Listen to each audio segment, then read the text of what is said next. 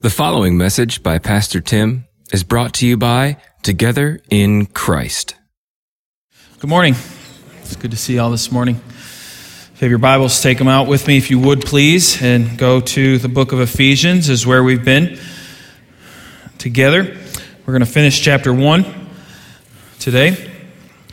So I know last week we looked at verse 18, but we'll be looking at that a little bit again this morning all the way through verse 23. As we get into this section, a word is going to come up, the word power. And to get our minds thinking about that word, what is something in your life, I just want you to think about this to yourself, but something in your life that you've witnessed that just brought that word to your mind, thinking, man, this is powerful. This the power of this really is amazing, whatever it might be. I think it could come about in a few ways. One way you may think about this is through creation. And so we just actually read in Romans chapter 1, verse 20, talking about God's invisible attributes, but how creation even shows his power, his eternal power that he has. But maybe you've witnessed something within creation where you were standing there just in awe of the power of it. I remember a couple years ago I was in Guatemala and we saw the effects of a volcano that had erupted just a few months prior.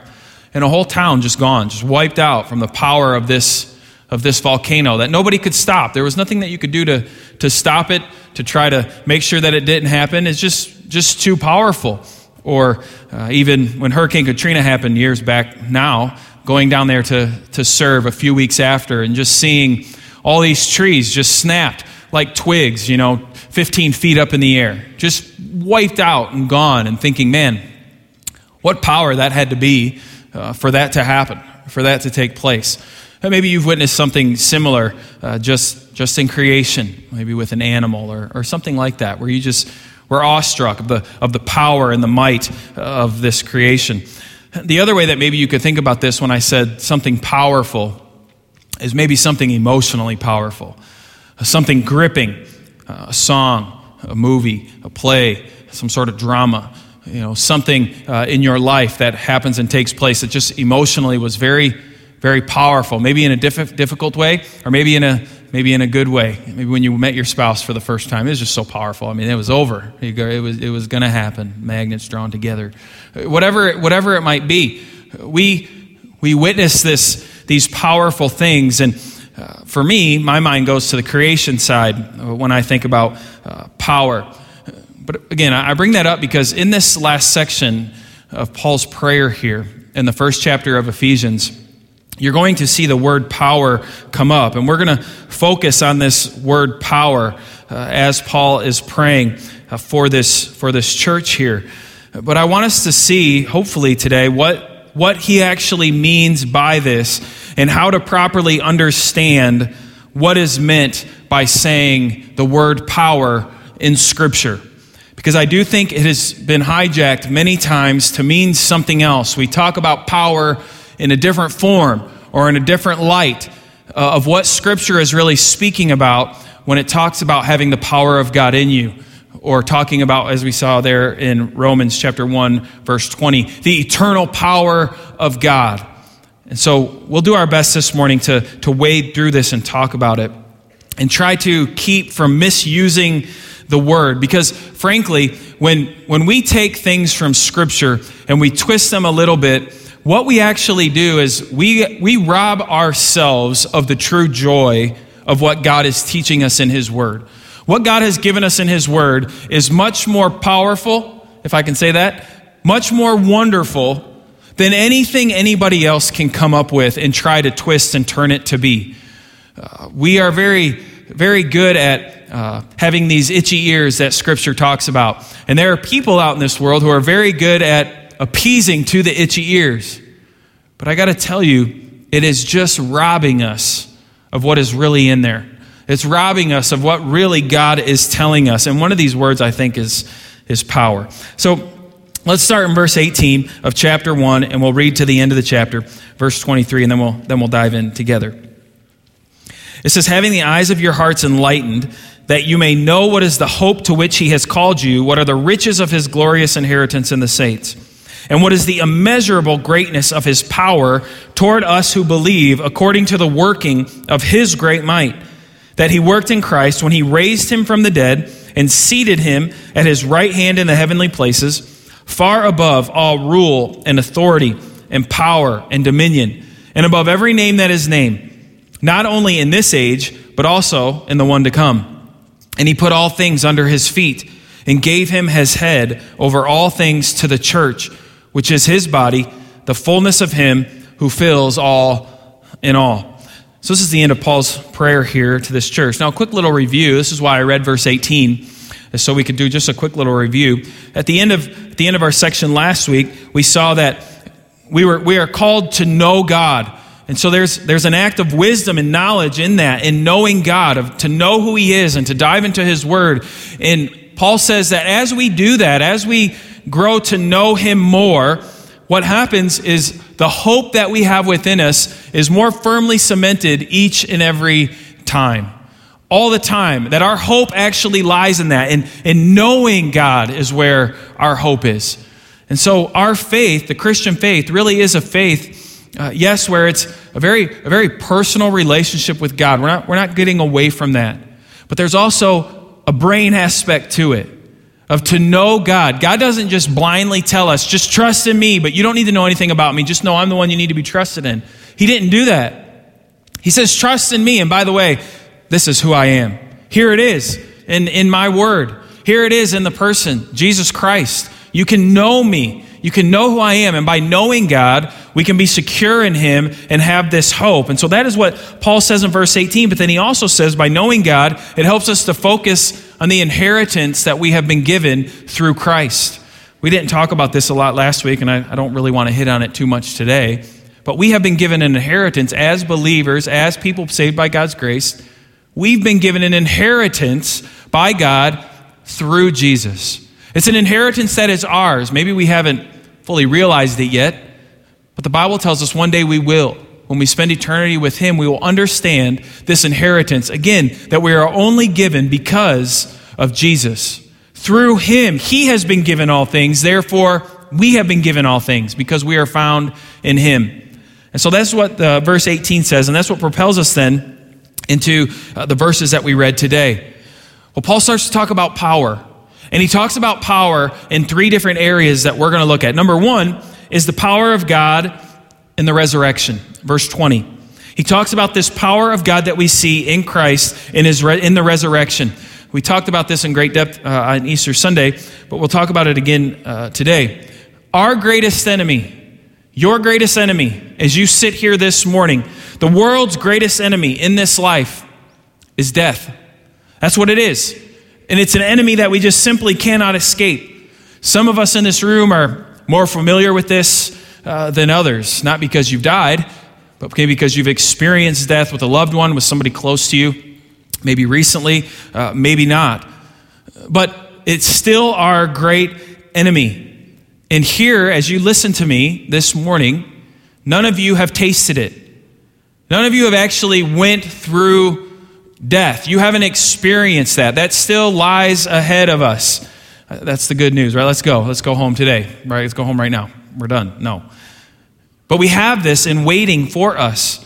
And again, we've experienced it in different ways. I don't want to push past that or try to minimize that, because death is very hard when it comes to our life through loved ones and different things. And no matter what we do, though, no matter what we would try to do, even if it's a loved one, I hope this isn't too graphic. I don't mean it to be graphic, but even with a loved one, no matter how hard you plead at the casket, death won. You can't get that person to come up. You can't try harder. You can't convince them. There's nothing that you can do to get your loved one to come out of that grave. It's just not possible. I mean, this is the great enemy that we face, and we realize, hopefully we all realize, death comes to all without exception. And if you think about the history of mankind, and you go all the way back to the book of Genesis, for thousands of years, this is what everybody experienced. Born, you live a while, you die. Final. Over. There's no coming back from that.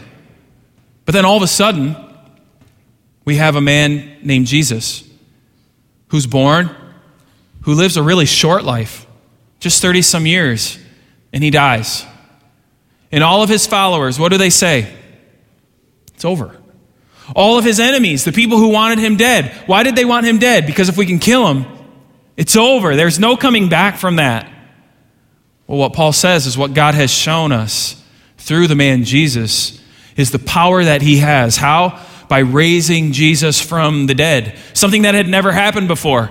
Now you might say, wait a second, what about Lazarus? True, but Lazarus dies. He doesn't stay alive. He dies again. And Lazarus didn't come up by his own power. It was by the power of Jesus and his word to come forth, to rise. Right? And so now all of a sudden, within history, we have this great enemy of ours being conquered by this man named Jesus, by the power of God, resurrecting him and overthrowing our greatest enemy.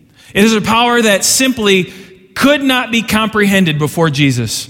It couldn't even be thought of that somebody would rise from the dead. And in fact, if we really think about it hard today, it's hard for us to understand as well.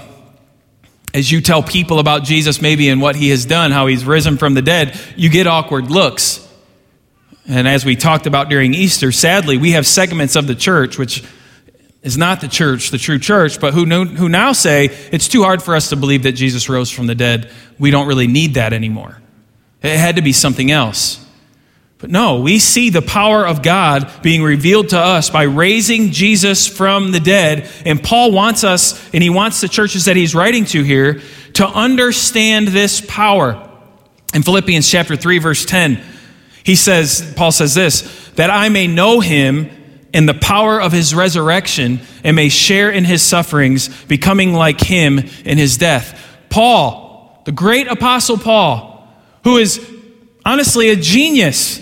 He knows all of the Old Testament forwards and backwards. God has saved him by his grace and given him this great command to go to the Gentiles. And what does he want to know more? The power of his resurrection. That's what Paul wants to grasp more. Even Paul in his great mind was still small. Right? It was still difficult for him to even understand, to begin to grasp the power that God had revealed in the resurrection of Jesus. But Paul wants to know it more. This is why in Revelation chapter 1, verse 17 through 18, John would write this. He says, when I saw him, I fell at his feet as though dead. But he laid his right hand on me, saying, fear not. I am the first and the last and the living one. I died, and behold, I am alive forevermore, and I have the keys to death and Hades. Only Jesus can say that. There's nobody else that can say that. You know, we like to comfort people, and that's a good thing. We should do that. When people are hurting, we like to go, and maybe you like to put a hand on them and wrap your arm around them and encourage them. But something you can never say is you can never go up to them and say, it's okay, I am here. I am the living one. I died, but I rose again, and I have the keys to death and Hades. There's only one that can say that, and that's Jesus Christ. And he's the only one that has it. Why? Because it is the power of God shown in his resurrection. And so it is this power, right, that enables us to overcome sin here and now. We are made new in Christ, as we talked about on Easter Sunday. How? Because of the resurrection. If it wasn't for that, we couldn't say we have new life in Christ. But yet we see in Scripture very clearly all over the place that this promise is true. 2 Corinthians 5:17. Therefore, if anyone is in Christ, he is a new creation. The old has passed away. Behold, the new has come. That's the good news for all of you here this morning. If by faith you've trusted in Jesus Christ, you can be saved by his grace. No matter what your past looks like. Why? Because he's going to make you a new person. Through his death, through his resurrection, that is what you will experience. Dead to your old ways, alive to a new life in Christ. That's the good news message that we have as Christians to share. That's the good news message that we have in our heart that gives us great joy. Romans 12, verse 2 says it this way. Do not be conformed to this world, but be transformed by the renewal of your mind, that by testing you may discern what is the will of God, what is good and acceptable and perfect. How is it that we can even go against the world and not be conformed to the world? Because Christ died for us and was raised to a new life so that we can have a new life as well. So that we don't have to be conformed to the things of this world.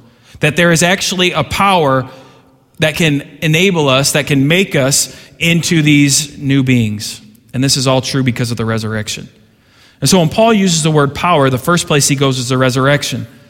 But then the second place he goes is to the ascension. In verses 20 through 22 that we read, Paul talks about the ascension. That he worked in Christ when he raised him from the dead and seated him at his right hand in the heavenly places, far above all rule and authority and power and dominion, and above every name that is named, not only in this age, but also in the one to come. And he put all things under his feet and gave him his head over all things to the church. I think the ascension is often overlooked, but the ascension is very important.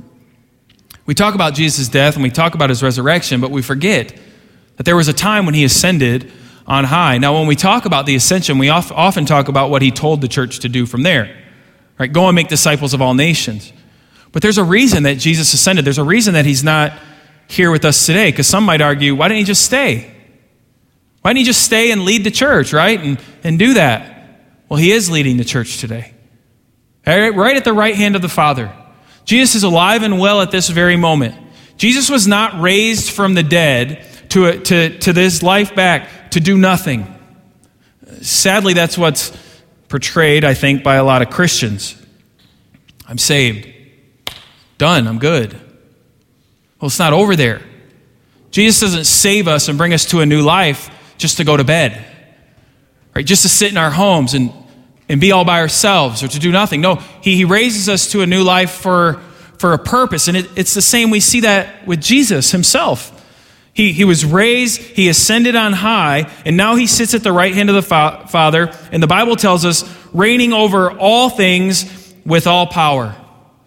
And we can be assured that nothing can thwart the power of Jesus. Now, a question might come up, and I think it would be a fair question. In Hebrews chapter 2, verse 8, listen to what the writer of Hebrews says. He says, putting everything in subjection under his feet. Now, in putting everything in subjection to him, he left nothing outside his control. At present, we do not yet see everything in subjection to him. So we see this verse, and we know that this must be true. And we have to recognize that because it is true. In our world today, even though Jesus is at the right hand of the Father, we still see sin. We still see people hurt in this world. We still see Satan devour and destroy people in their lives. We still have to go to funerals because there's still death. And so we have to recognize Hebrews 2:8 and understand that is true. But then what is Paul talking about here? Well, we have to also understand that all things are under the authority of Jesus, and none of this can take away his victory that he's already declared. On the cross, he declares victory in saying, it is finished. It is over. And so all these things that we see happening in the world today are not taking away Jesus' victory. He still reigns and he still rules and he still wins. We see Jesus' rule in a few different areas. Number one, earthly or physical is kind of how I labeled it here. The earth is his. It is Jesus's, and it's his alone. There is no ruler. There is no nation. There is no power that can take away his position on the throne.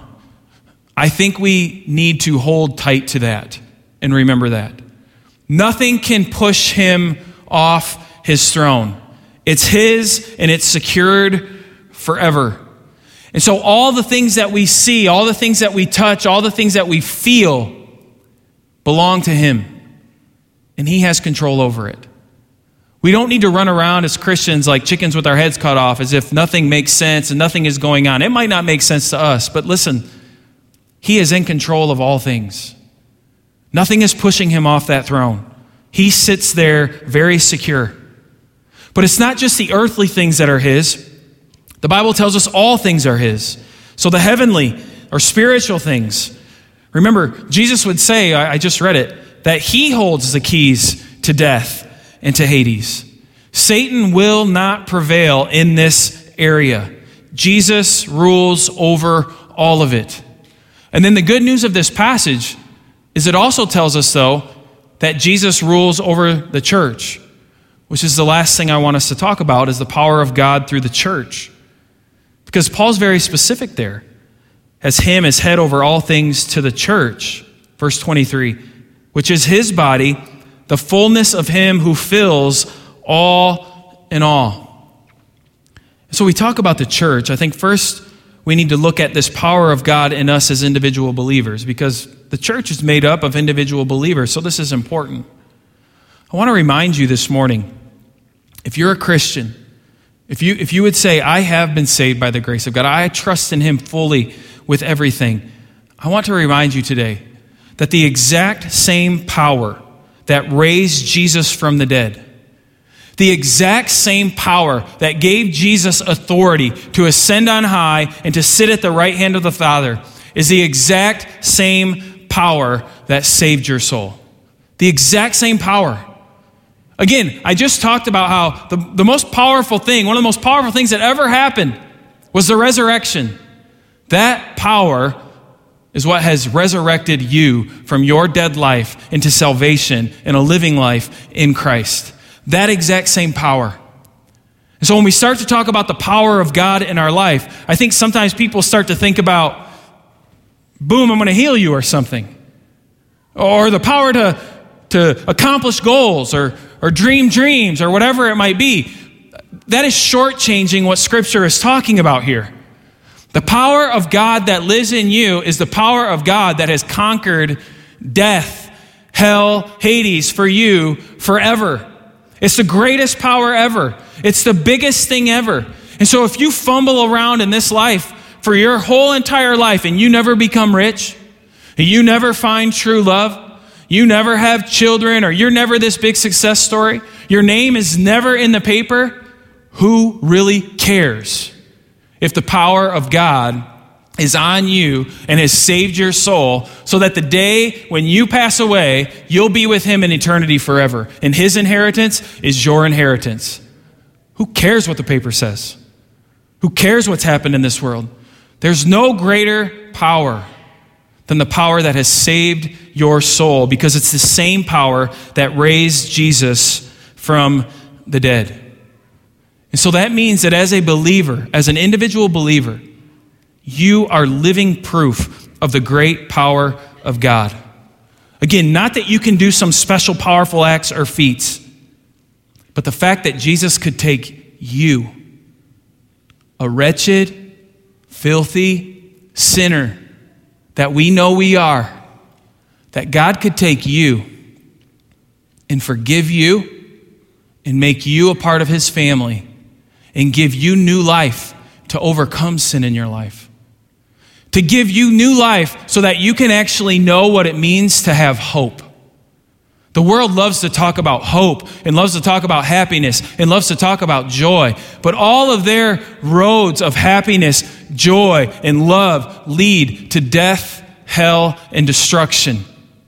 And by the grace of God, God has shown you, again, piddly old you, what the true road to hope, joy, and peace is. And it's the road that runs through Christ. That's it. See, that should excite us as individual believers. So we ask the question, well, how is this displayed then in my life?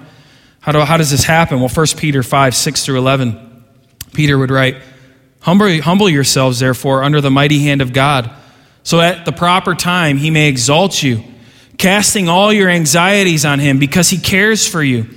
Be sober-minded, be watchful. Your adversary, the devil, prowls around like a roaring lion, seeking someone to devour.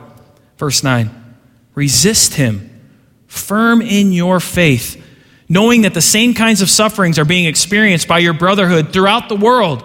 And after you have suffered a little while, the God of all grace, who has called you to his eternal glory in Christ, will himself restore, confirm, strengthen, and establish you. To him be the dominion forever and ever. How do we do this? How do we in our lives show people the power of God that has changed our life? Well, this is what it says in verse 9. It says, resist the devil. How? Be firm in your faith. Just be firm in your faith. It's nothing exciting. It's nothing extravagant. It's not even standing on the corner and yelling at everybody. It's not anything like that. Peter says, be humble, resist the devil. And how do I do that? Just be firm in your faith. Know your faith. Man, we heard that last week. Know him. Know him and you can do this. As you stand firm and resist the devil. James says it this way in James 4 verse 7. Submit yourselves therefore to God. Resist the devil and he will flee from you. Resist him. Well, how do I resist him? Well, Peter answered that question by being firm in your faith. I've heard people declare before, I resist the devil. Do you? Are you firm in your faith? I mean, you sound really bold in what you're saying, but do you think that scares Satan for 1 second? You think he's scared of you? No, the only person he's scared of is Jesus. Do you know him? Are you actually found in him? Is all of your faith in him? Is your faith firm? Because this is how the power of God is shown in us. As we live a victorious life in Christ, knowing that he is the one who has given us victory over the principalities, over the powers of this world, that only he can do. Ephesians 6, we'll actually talk about this later, that we'll get to down the road. Well, then we look at the church, and we see that Jesus is the head of the church in all things. We are not saved. I've said this so many times from here. I hope it's being heard. We are not saved by Christ to be alone. There's no Lone Ranger Christians. We don't see that anywhere in Scripture. Actually, Paul goes so far in this book here in Ephesians to say, when he saves you, you become a part of the body of Christ. In Christ together, we are part of his body, and so there's this need for each other. But in this, we understand that his power is still at work. And how is it at work? It's at work through the church. As we follow him, that's what God has ordained. That is what God has put together in his plan, that the church will be the power of God on earth now. That's how people will know.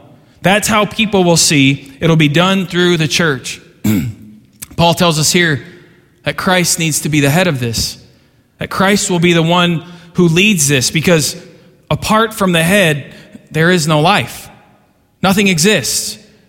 And so we need Christ as the head of this whole thing. He's the source of everything that flows through it. We see other examples in Scripture, do we not, of I am the vine and you are the branches. There's no branches without the vine. You got to have the vine. This is the same thing. You need a head in order to have the body. And we are joined together with him. Later on in Ephesians chapter 4, verse 15 to 16, Paul say this, rather, speaking the truth in love, we are to grow up in every way into him who is the head, into Christ, for whom the whole body, joined and held together by every joint with which it is equipped, when each part is working properly, makes the body grow so that it builds itself up in love. We are joined with him, the head, and being joined with him, Christ shows his power how? Through us, the church. He would go so far to tell Peter in Matthew chapter 16, verse 17 through 19. It says, and Jesus answered him, blessed are you, Simon Bar-Jonah, for flesh and blood has not revealed this to you, but my Father who is in heaven. And I tell you, you are Peter, and on this rock I will build my church, and the gates of hell shall not prevail against it. I will give you the keys of the kingdom of heaven, and whatever you bind on earth shall be bound in heaven, and whatever you loose on earth shall be loosed in heaven. Church family, we need to remember and never forget this truth that Jesus is telling Peter here. There is absolutely nothing that stops the church. The true church. Nothing. Nothing stops the gospel. Nothing stops the power of God. There is no such thing as a gospel threat. Now, I don't know how many of you do the Christian internet stuff. I'd encourage you not to, honestly. It's very draining. But all over the Christian internet, all I see all the time, the greatest threat to the gospel is wokeness. The greatest threat to the gospel is racism. The greatest threat to the gospel is the church, I've seen. The greatest threat to the gospel is you put whatever you want in there. Whatever phrase you want to put in there, I feel like I've seen it and I've read an article on it. Is media, is this, is that. I was reminded this week, a faithful brother put online, and it was encouraging for me to see. There is no greatest threat to the gospel. It's been defeated. It's already been vanished. It's already been vanquished. Jesus has defeated the greatest threat to the gospel, Satan himself, and it's over. There are no more great threats. There's no way for us to say, well, if this happens, the church is probably over. No. Individual churches, yeah, we see them close their doors. We see things fail for whatever reason, right? That stuff happens. But the body of Christ cannot be thwarted. The body of Christ cannot be destroyed. Why? Because the power of God works through the body. It works through the church, of which you are a part of. If you're a Christian this morning, Monroe Missionary Baptist Church, if we want to be a faithful church, number one, Jesus needs to be the head of the church. No board, no body, no committee, none of those things. Jesus needs to be the head of the church. And then we need to live to know him more, to be firm in our faith, to resist the schemes of the devil by being firm in our faith. And as we do that faithfully, as Monroe Missionary Baptist Church, I can guarantee you this, we will be victorious. We will have hope. We will have joy. And we will have peace. Because that is what Scripture tells us to do. I've gone off on tangents before on something similar to what I'll say now. But the church is the strategy. There's no other strategies out there for the gospel to go. One of the hard things that I have, we're part of the Southern Baptist Convention. Don't look into that either too much. They fight a lot too, if you want to get frustrated. But we are part of the Southern Baptist Convention. But our national convention isn't the church. Our state convention, of which I was at this week and had meetings at, and I'm fine to be a part of that, and it's good, and I see good things.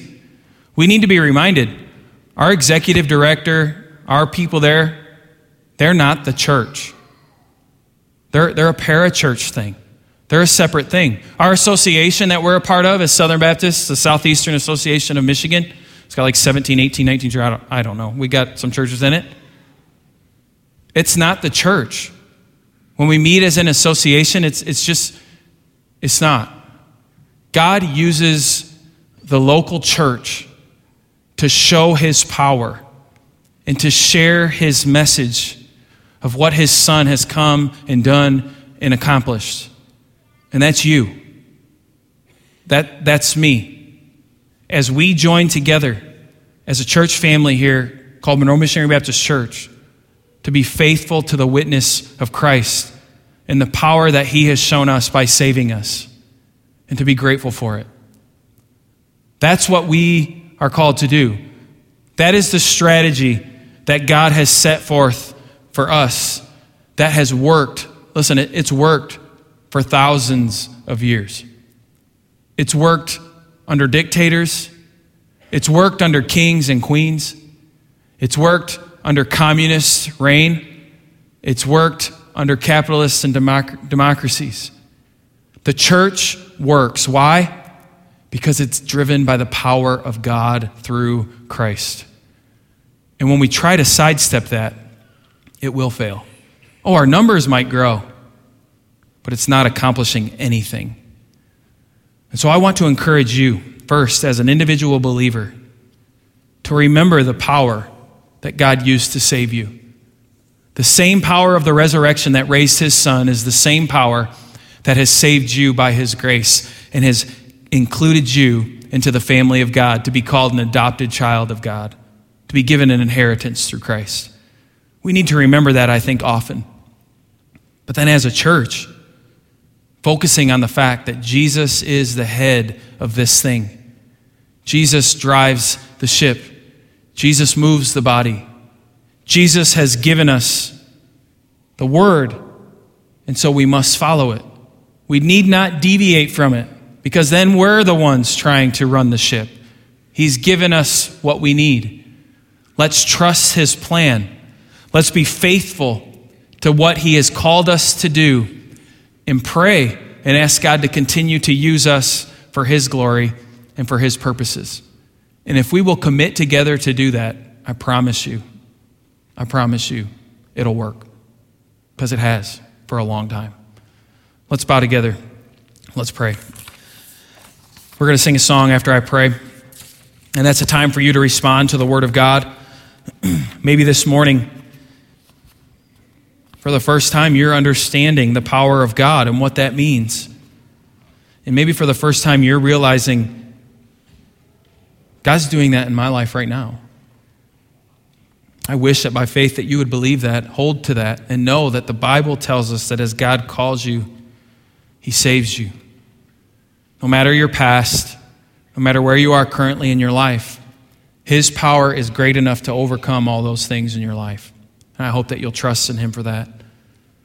For the rest of us who have been saved by his grace, when's the last time we thanked him for that great power? Or maybe you've been misusing it. You've been thinking of it in different ways, and you've been trying to extort the power of God for your own gain, for your own purpose. Maybe there needs to be some confession of sin for that. I don't know. But I hope you respond to the word of God after I pray, and then we'll sing.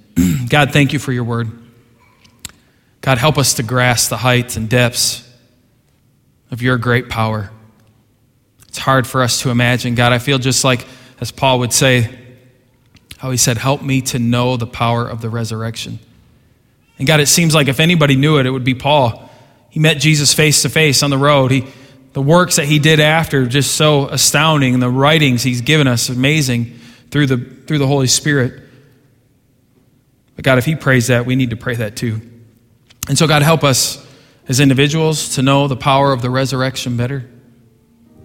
As a church family, to know what that means, the power of the resurrection and how you have brought us together as your body to honor you in everything we say and everything we do. And God, we want to be faithful to that. God, forgive us as a church family of maybe areas we've strayed. Give us wisdom and knowledge to know where that is, where maybe that's continuing so that we can stop that. Humble us so that we would do that. God, during this time as we sing this song, I pray that it be praise to you, that we would worship you, and that we would respond to your word how we should. We ask this now in Jesus' name. Amen. Let's stand together and sing. You have been listening to a message by Pastor Tim from Together in Christ. This content has been provided to you by Monroe Missionary Baptist Church.